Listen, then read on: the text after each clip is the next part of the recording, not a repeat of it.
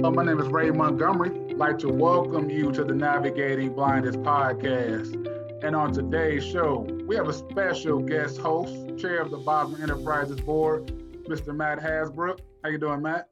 I'm doing wonderful, Ray. Thank you for having me. I'm super excited to be here. I love what you're doing for the Bosma family and all the blind and visually impaired community. So thanks for having me. We have some more special guests too. No problem. You also have a few other special guests today that's going to be giving us a lot of great information about the end of the year and those tax benefits that come along with end of the year contributions. So yeah, sure. Go ahead. I'm going to go ahead and turn it over to you, and so you can go ahead and introduce our panel today. Sure. So on your, we have Mr. John Weingard. He is a CPA, has been in the industry for 30 plus years, and is an expert in tax planning, estate planning, et cetera. He also sits on the board of on the City County Council for the City of Fishers. We have Miss Arvetta Jadanwa. She is our executive director of the Bosma Visionary Opportunities Foundation, a close colleague and friend. And we have Mr. Pete Amy.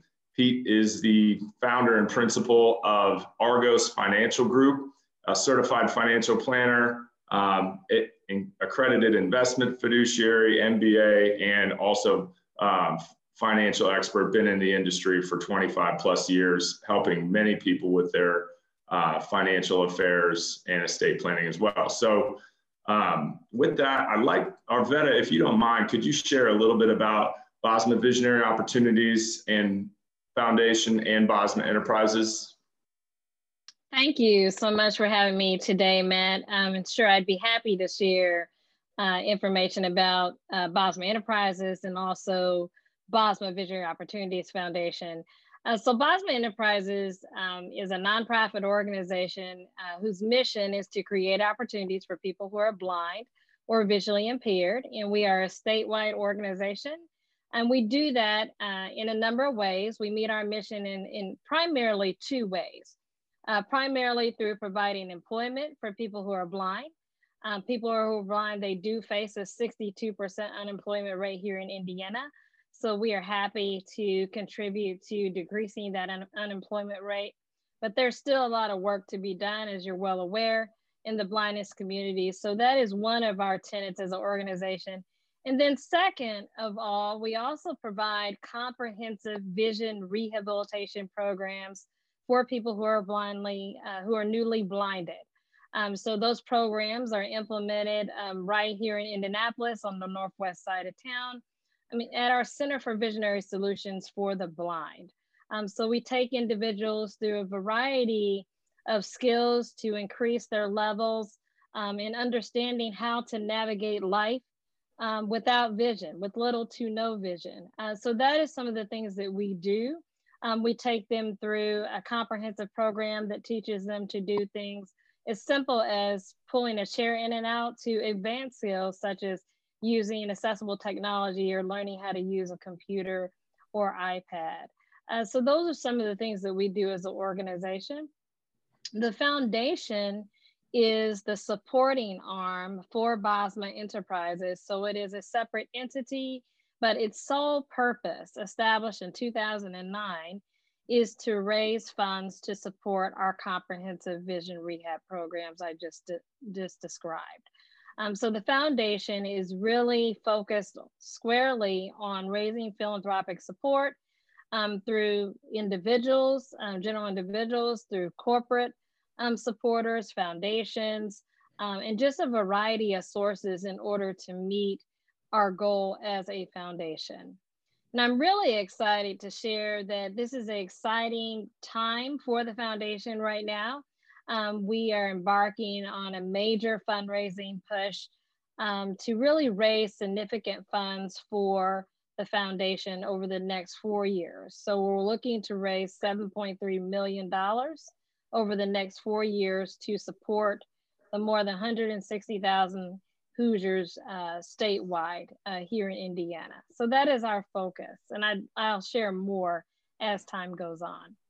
Awesome. Thank you, Arvetta. It's, the capital campaign couldn't have come at a worse time with the pandemic, but it's a necessary evil because we have a $3 million burn rate for our programs and rehabilitation services. And that is, helping people to regain their independence. And you kind of, if you're sighted, you may take for granted, the things that you're able to do and how difficult it may be if you are to lose a portion of your eyesight or all of your eyesight. So, we help more than 800 families across the state.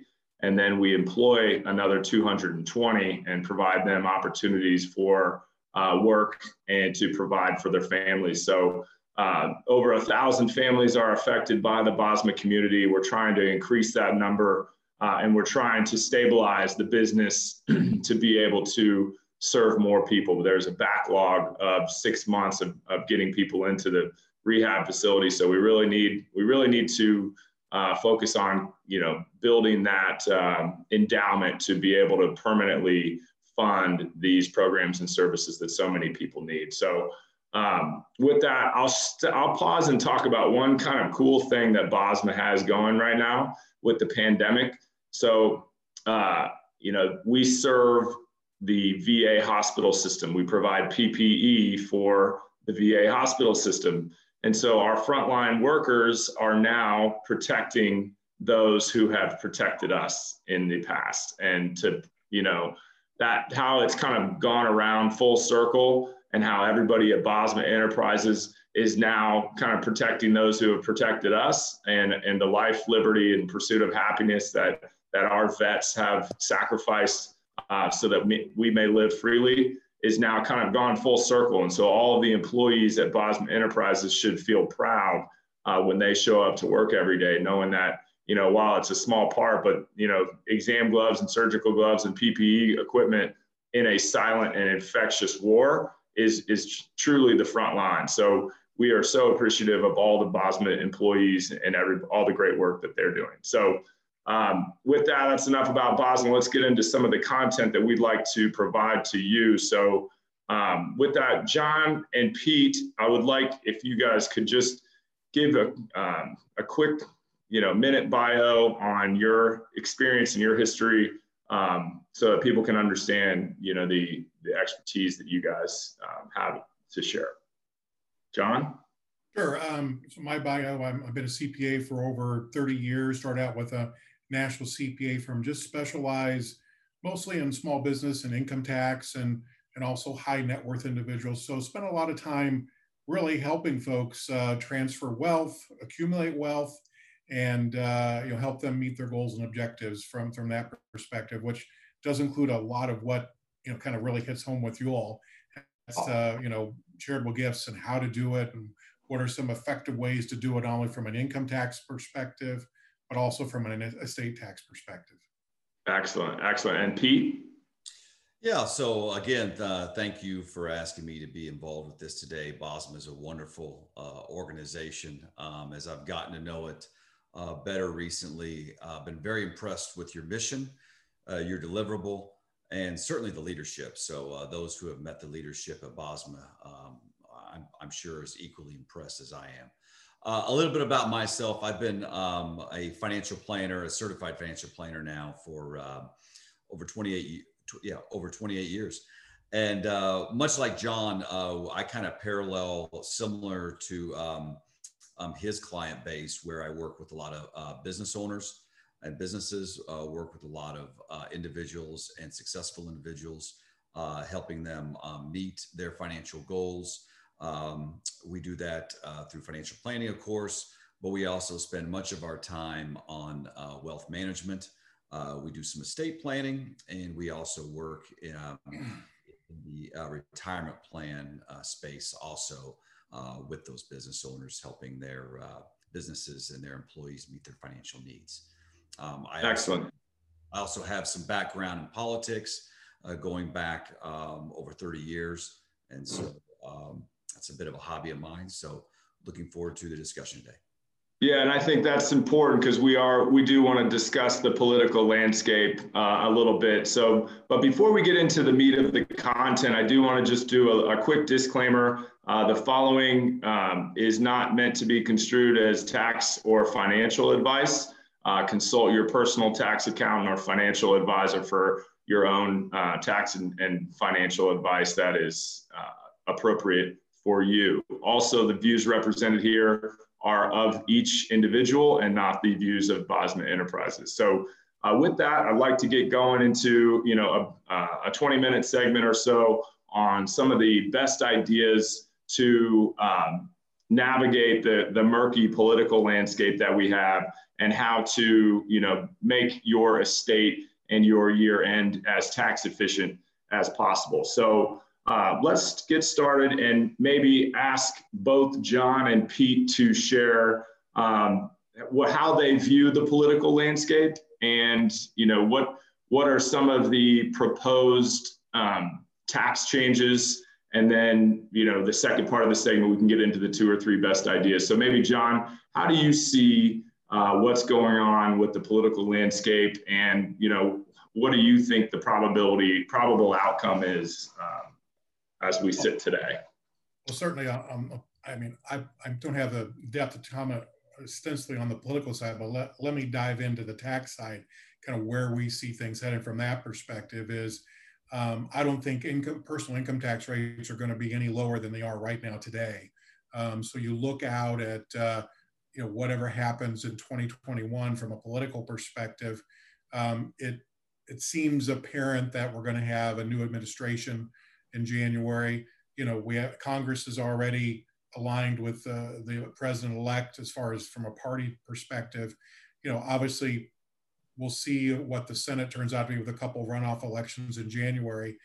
From my standpoint, from a political perspective, it would be good to kind of have a little check and balance, have the Senate remain as it's currently, kind of formulated as a Republican-controlled Senate, to kind of give a little bit of check and balance there to make sure, things don't get, too far removed from a tax perspective. So, again, at a macro level, that's kind of where I see things from my world, from an income tax perspective. And if I can jump into some things, with the CARES Act that was passed in March, there are some charitable contribution ramifications that, all taxpayers need to consider. Number one, you didn't have to take your RMD out of your individual retirement account this year. You didn't have to take which means they weren't making their charitable RMD deduction to their charitable organizations either this year. So that was something that occurred. Secondly, they eliminated the AGI limitation for charitable contributions if you itemize on your tax return, which is great for charitable organizations. Then there's another one, if you don't itemize, there's a standard deduction. There's additional $300 that you can give to charity in 2020 and still get the standard deduction on top of that. So those are just some things that are just sitting there right now today that we can take advantage of as taxpayers to consider with our charitable giving. So, John, I'd like to come back to that because that went over my head a little bit. So it may have gone over our viewers' head too. So I want to go back to that. But let's set the table a little bit further and get some insight from a 30-year political affiliate. I don't know what to call you. You're not a politician, but you've been involved in politics. So you understand politics at the local, state, and federal level very well. So Pete, what do you think? How do you think this plays out in Washington? And, how does that affect the markets? And, what are some things that people could be thinking of now before year end? So go ahead, Pete. So I don't have any breaking news here today. In my opinion, I think the election, I think we know who the winner of the presidential election is. I don't think we're going to see a big change there. I think Biden's going to be president. And again, I'm not giving any personal preferences or anything in that statement. I'm just saying that it sure looks like Biden's going to be president. So my clients are planning on that. The House will remain Democratic, even though the Democratic lead in the House was cut a little bit as the Republicans picked up some seats net after during the election. And then on the Senate side, as we're all aware, the Georgia Senate runoff with 2 seats there, January 5th. I think all eyes are on that right now because as it currently sits, Republicans control the Senate. If the Democrats were to win both those seats, that would take them to a 50-50 split, with the vice president then casting the tiebreaker vote. Otherwise, if they don't pick up both the seats and Republicans keep one or both seats, then Republicans should remain in the majority as long as they can keep their caucus together. And then we would have the check and balance that John talked about earlier, which the markets generally like. The markets and the economy historically has done better under a split government, if you will, a split Congress, or a split between Congress and the presidency. So we're kind of looking at that. The odds are, as it sits today, that Republicans would at least keep one for a number of different reasons. But this has been an unprecedented year. I think we've used the word unprecedented in this unprecedented year an unprecedented amount of times. So anything can happen here in a month. We're going to know better. But certainly all eyes are on that. In terms of, again, the markets have rebounded very nicely from the March lows, where we dropped about 32% on the major US stock indexes. We've rebounded much quicker and much more than I think anybody would have thought. And so going into year end, a lot of people are sitting on appreciated stock. And so regardless of what happens next year, it's hard to know for sure, but that appreciated stock lends itself to an opportunity to gift for charitable purposes. So people should take a look at that, whether it be through a donor advised fund or a charitable remainder trust. But as we look into next year, we also taken to account all the stimulus that's happened this year, and unprecedented, I mean, truly an immense amount of stimulus, numbers that we never thought possible.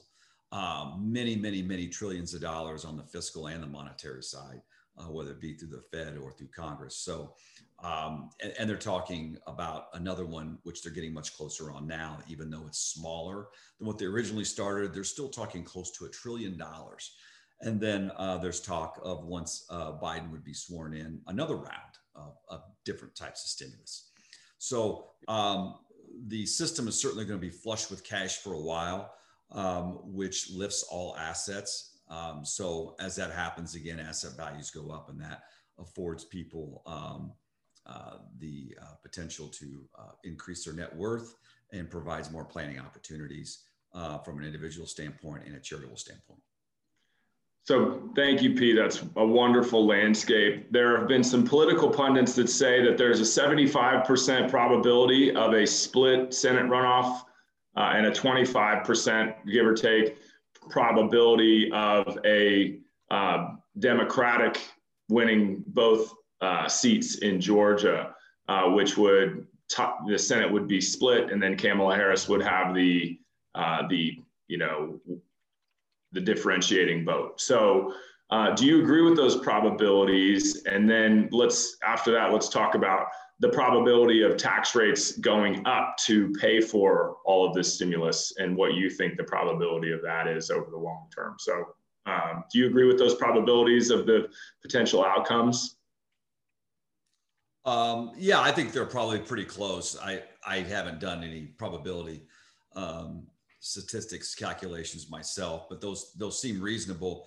Obviously, if we have the split Congress, that check and balance, they need to work together to pass legislation, which means we're not going to see anything drastic one way or the other, leaning one way or the other. So that's good. The markets like status quo. They also do not like uncertainty.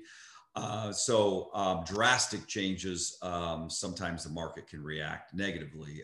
If one party controls all of government, then I think that the conventional wisdom is that taxes would go up. That's because that's been the platform.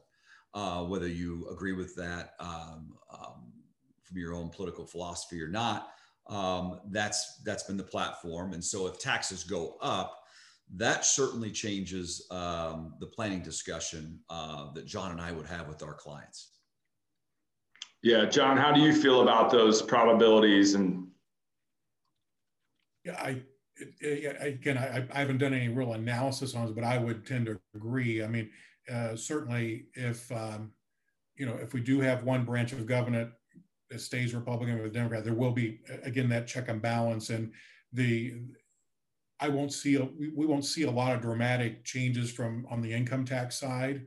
What I've heard out there is maybe they may do something with respect to the state and local income tax deduction increasing, because it's capped right now at $10,000. That may be something that floats out there. Will rates change? Again, if there's still two parties that are on both sides, I think we'll see not a lot there. But again, if you've got all three branches of government of the same party, you're going to see some tax legislation, I would think, and taxes aren't going to go down. And even the longer worth, with all the debt we're layering on our nation's books right now, at some point, we're going to have to pay for that. And there's only, I guess you only see one avenue to pay for that. Unfortunately, it's probably going to see tax rates go up at some point in time. Yeah, I would tend to agree with that. And so so I think it's kind of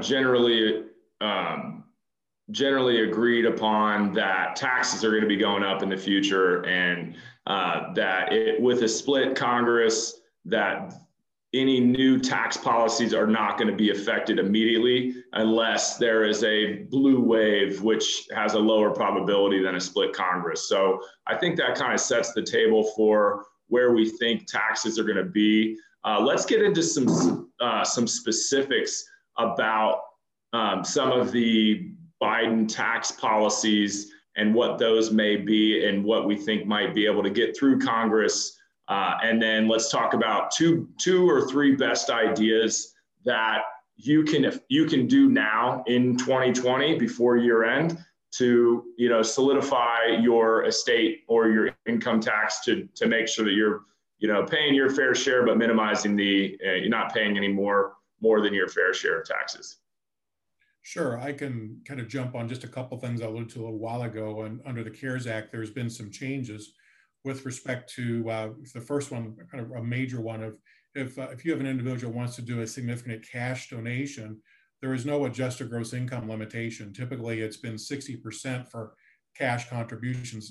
In 2020, that cap has been eliminated. You could, if you have $100,000 of AGI, you in theory could donate $100,000 and have it totally deductible on your tax return for 2020 if you so choose. Secondly, if you don't itemize, and you get the standard deduction, you can contribute up to over $300 and have that $300 an additional tax deduction on your tax return. Not that impactful for most folks, but it's just something out there. If you got the standard deduction, you might want to take advantage of. Hey, that's huge. That's huge for our listeners that may not be in the ultra high net worth space that still want to support the mission. So I'm glad you mentioned that, John. Yeah, everyone wants to give, and it's a great way for folks to do something meaningful to the organization. So when you look at this and you look at income tax planning and you look at estate planning, roughly we have about $11.4 million that you can give away and not pay any gift tax on. There's some things out there that are still classical estate planning tools and income tax planning tools that are out there that are going to be there regardless of what a Biden tax law would be but there's still some things out there currently that still work very well that Pete and I've worked on together on mutual clients. It's worked tremendously well. The first one is the donor advised fund. And the second, from a charitable perspective, from a estate planning standpoint, even looking at a charitable remainder trust. Those are two things I think are just classic estate planning tools, classic income tax planning tools that are not exotic, that are very, but are very efficient at ways of getting some wealth to charitable organizations. Hey, John, what's the key difference between a donor advised fund and a charitable remainder trust for our viewers? Sure. A donor advised fund, in essence, and Pete, feel free to jump in because we worked on these together as a team, is where you put appreciated securities into a fund to ultimately give those to charity at some point down the road, but you get a tax deduction for the fair market value of those securities. So you enjoy the appreciation as a tax deduction on your individual return. Okay. So if you have a big tax problem, if you have a big tax liability staring you down, that's a good tool. And it's similar to a charitable remainder trust, right? Well, it's yours individually, but yeah, you're in essence, you're gifting away a stock, but there's some differences with the actual charitable remainder trust. Pete, you have anything you want to add on a donor advised fund from an investment perspective? Because these things both kind of work in tandem.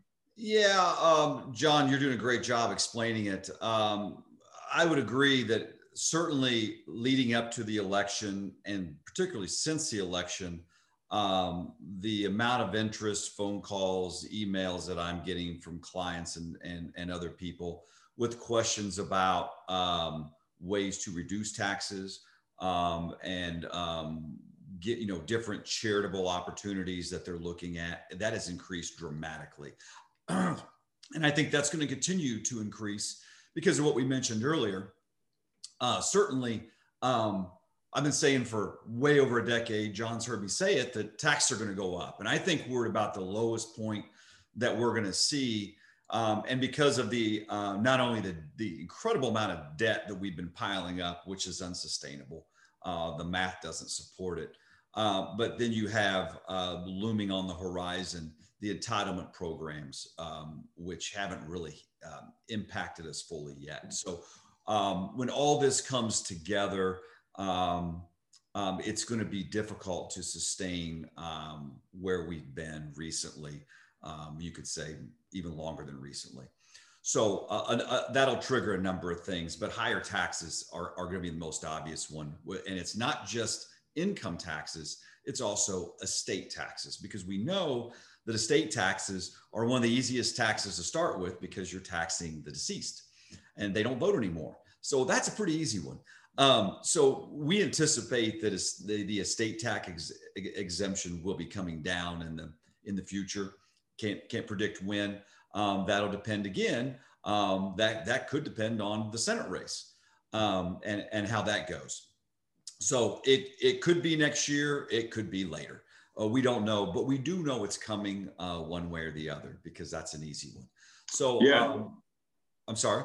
So a best idea would be to accelerate asset sales into 2020 if you can. It's kind of late if you have a business to sell a business, but if you have if you can do a Roth IRA conversion, or would you sell assets this year? If you were thinking about selling an asset, would you sell it this year versus next? What do you think?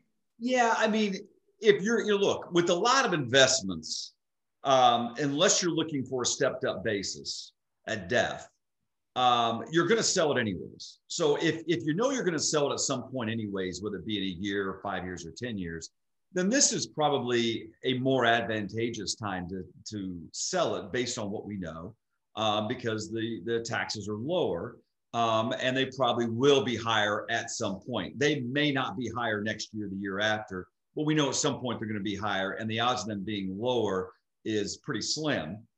So selling them this year is probably not a bad idea.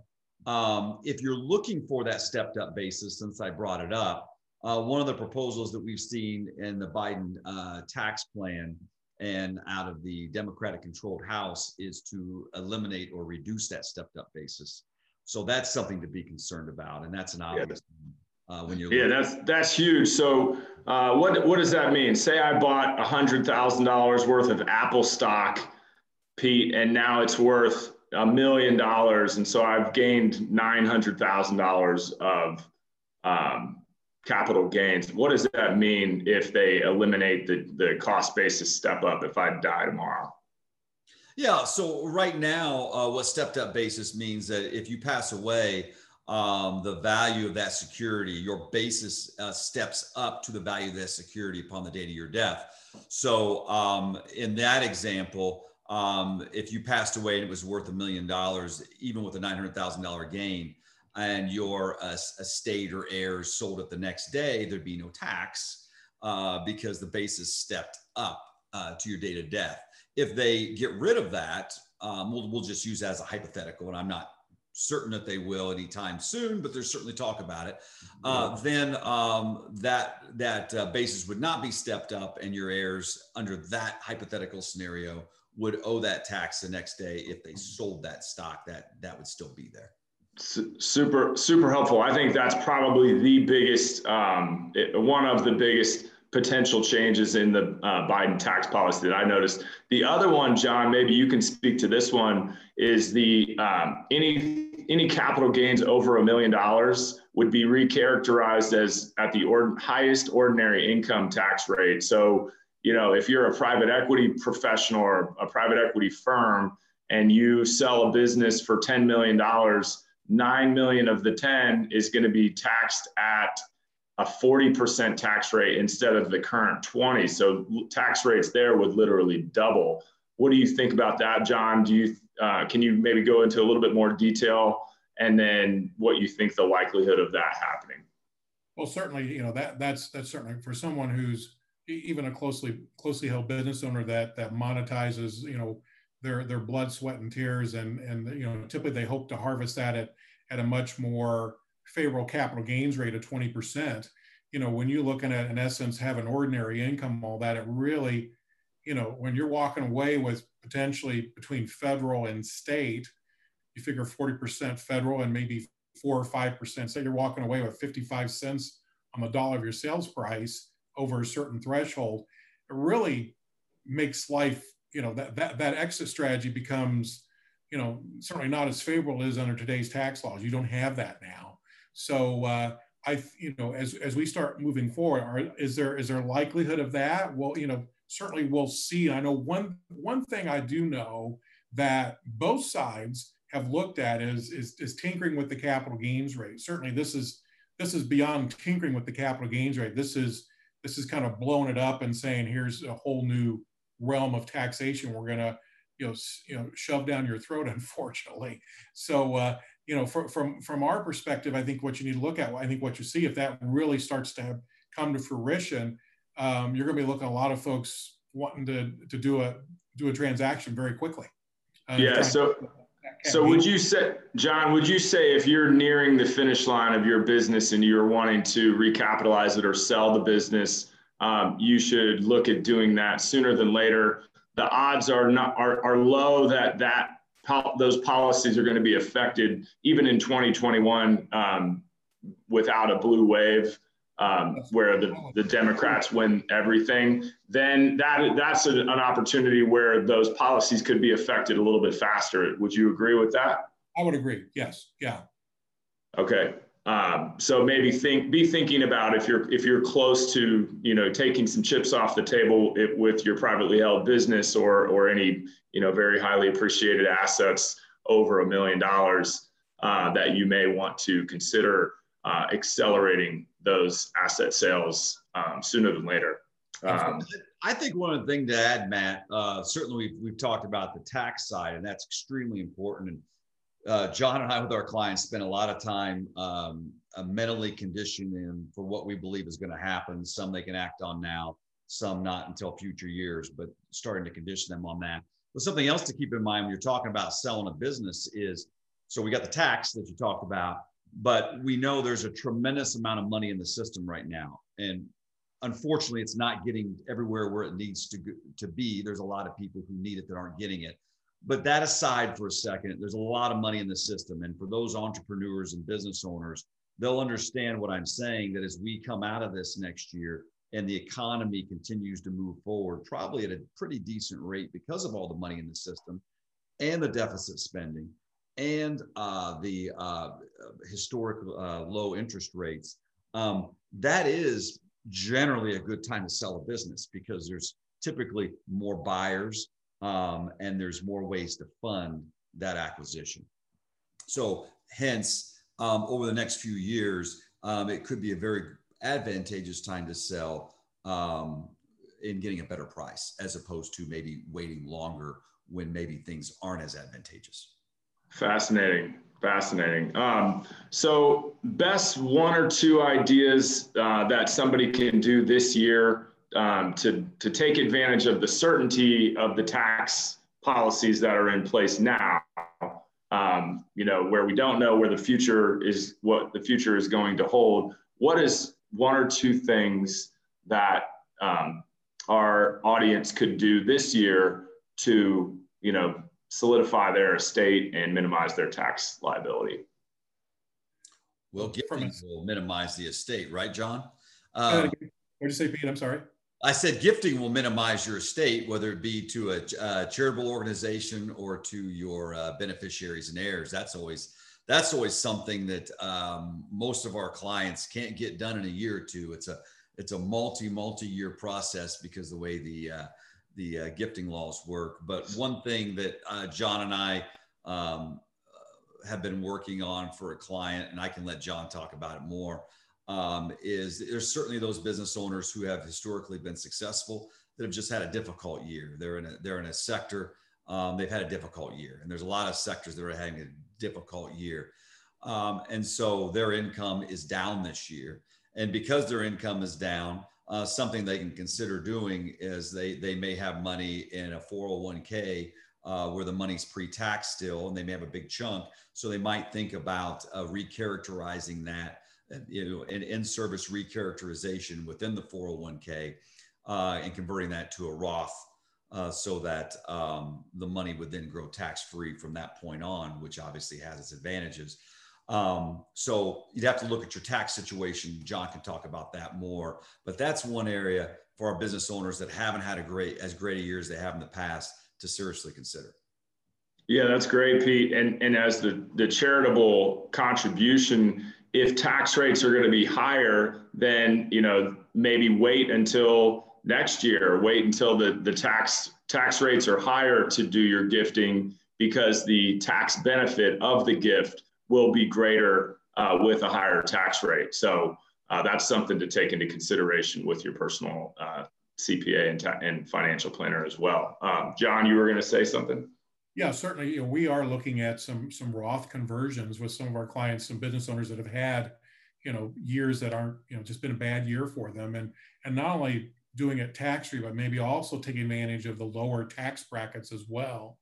And really trying, because you do that Roth conversion and you keep it intact for 5 years, all that is tax-free money. And you look at, if you do kind of a future calculation of what the value of that is, it can be pretty powerful to consider for 2020, depending on your situation. I would also echo your comment, Matt, with respect to, as you look future in 2021, yes, if rates go up, the deduction's more beneficial. And one area where you've got a lot of folks that I always encourage people who are, especially at that point in their lives where they're having to take money out of their IRA, to do all the charitable giving with their required minimum distribution from their IRA, because that's an above the line deduction. They have to take the money. They might as well also, take care of their charitable needs and charitable wishes with that RMD as well. And you can do up to $100,000 per person per year of your RMD to charities. Tremendous. I love that. That's excellent. And then is the stretch IRA, is that gone away? Because I know there were some strategies that I knew in the financial advisory world where advisors would coach their families to stretch their Roth IRA accounts across multiple generations. I think that has been, that loophole has been closed. Can you speak to that, John? Well, on traditional IRAs, that stretch has been closed to 10 years. You have to take out over 10 years your inherited IRA. Yeah, I know that disrupted. That's another example. It's a very small example, but you can already see where the federal government's going. They have to raise taxes. Yeah. They have to raise revenue. So they're starting to close loopholes. And so we're going to see much, much more of that. And that's why we're taking the time to prepare our clients for that. Yeah, there's some other, I even saw something yesterday where they may even look at Roth, and I hope they don't. They may even look at Roth IRAs and may do some things there to maybe if you don't do something and maybe you're not grandfathered, those Roth assets could be taxable at some point down the road. That's been kicked around a little bit, but you you got to deal with tax law as it is today. It's hard to look, my crystal ball's pretty foggy looking forward as to what tax law is going to be in 2 or 3 years. When I started in this business, the top marginal rate was 70%. Wow. Now the top marginal rate's 37%, and it's just changed a lot over the years. So it's going to be fascinating to see kind of how all this transpires, but having advisors from an investment perspective and a tax perspective that can help folks not only with their income tax situation, but also how to do things charitably to help organizations like Bosma Enterprises and be able to leave a legacy where they actually can direct money to charities that they love and they can enjoy and see things happen with charities that they really enjoy working with. What are 1 or 2 things, John, that people, it's probably better to wait until next year? If we know, like, if you're a believer that tax rates are going to go up in the future, then maybe you should do these, wait until after the first of the year to do 1 or 2 best practices. Well, certainly the thing that I've been advised, especially clients who are very charitably inclined, and those that are required to take their IRA is, you may want to wait to do some of your charitable contributions. Let's do them in January. Take your RMD in January, do your charitable in January, and in essence, kind of catch yourself up a little bit. That's one thing folks are pushing off doing, quite honestly, and I'm advising them those in that particular bracket. Certainly, if you look at pushing income from one year to another, which is for most folks is difficult to do, you may want to look if you got income this year versus next year. If you're seeing higher tax rates, you may want to look at take a look at your portfolio and talk about, does it make sense to maybe do some selling of securities this year, or maybe if you want to gift some securities this year. I mean, we just don't know what exactly next year's tax rates are going to be. I don't see them changing a whole lot, quite honestly. So those are things I'm really looking at. We're doing a lot of analysis right now. I'm kind of in one of my kind of mini busy seasons as a CPA, is kind of really looking at my clients, and what they need to be doing from an income. So everybody's different. I can't tell you one thing's going to work for everybody. It may be different for other folks. Every situation is different. I would advise folks that are listening to this, reach out to your advisors, your financial advisors, people like Pete that do a great job. Talk about your portfolio, where you're at. Also talk to your tax advisor about what makes sense from an income tax standpoint. Maybe you want to take advantage, if you've had a bad year, maybe you want to take advantage of these lower tax rates and take some income in this year. So there's no real set cast to some, but I think you need to look at your situation, make sure you're taking advantage of everything out there. Yeah, that's helpful, John. Pete, you want to add anything to that?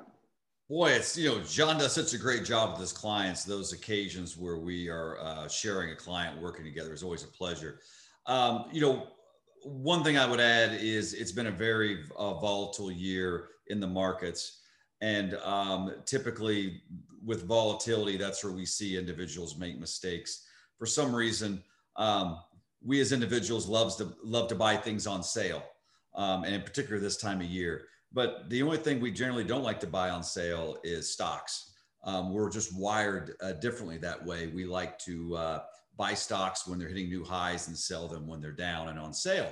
So I would tell people to make sure that from an asset allocation risk tolerance standpoint, you need to review that at least once a year or once every other year, so that when these volatile events come into play, like it did earlier this year, you can sleep well knowing that you're invested in the right place, because these types of volatile events we know happen. A 10% or more drop in the markets happens on average about once a year.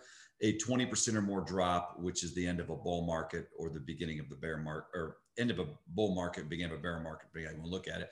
Those happen about every 4 or 5 years, not the 11 years we just saw that we went through up through March of this year.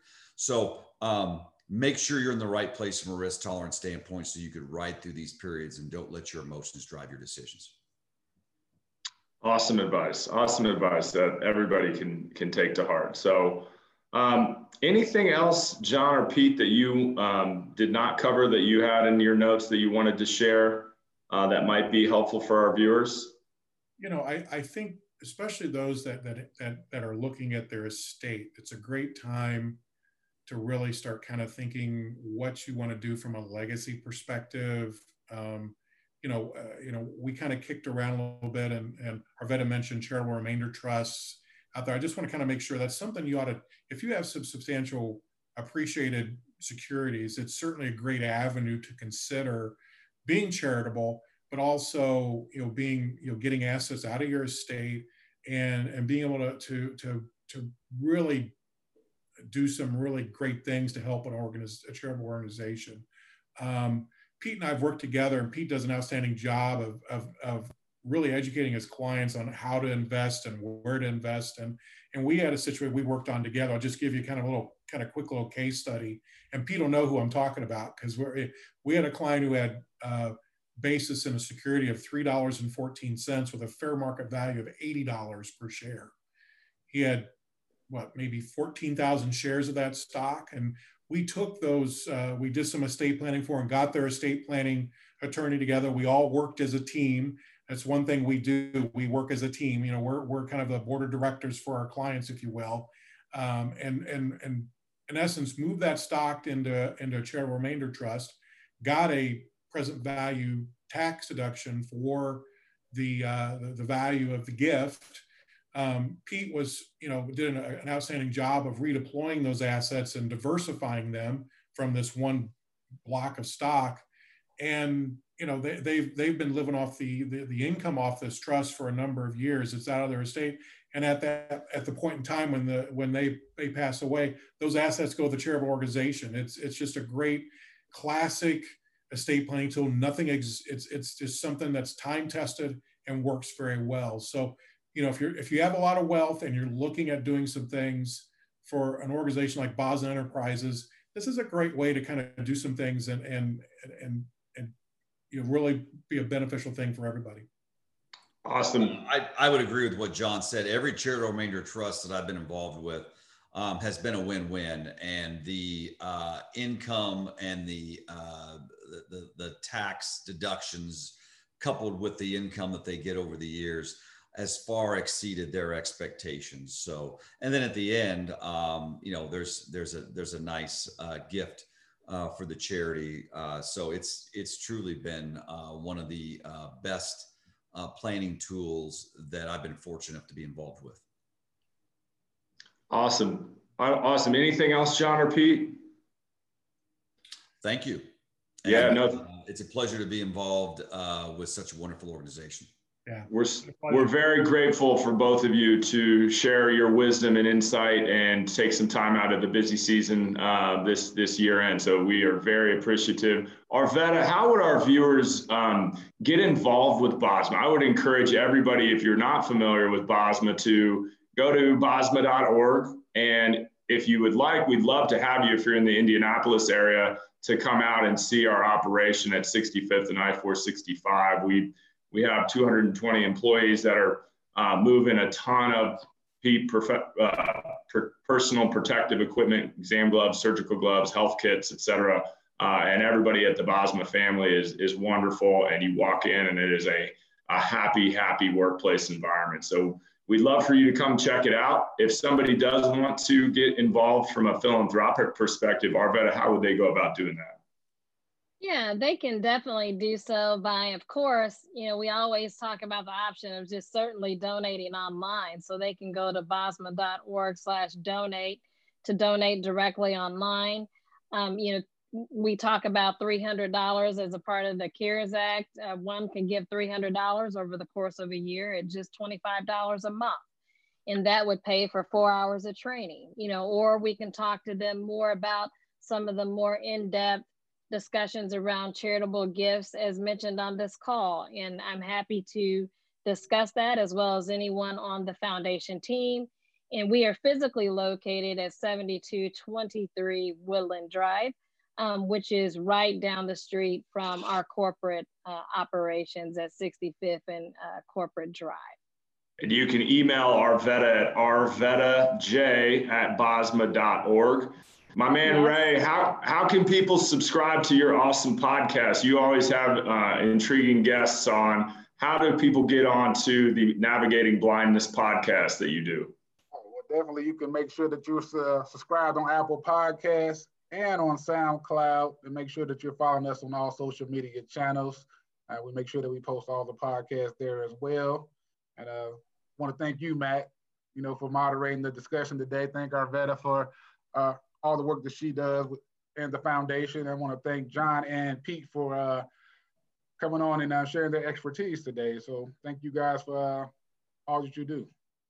Yeah, very, very insightful. Very insightful talk. If you do have questions, reach out to Arvetta. If you'd like more information from John or Pete, we can certainly connect you to them. So again, Arvetta is arvettaj@bosma.org. And we'd love to have you get engaged with Bosma closer. And hopefully you found this valuable. So with that, you guys have a great holiday season.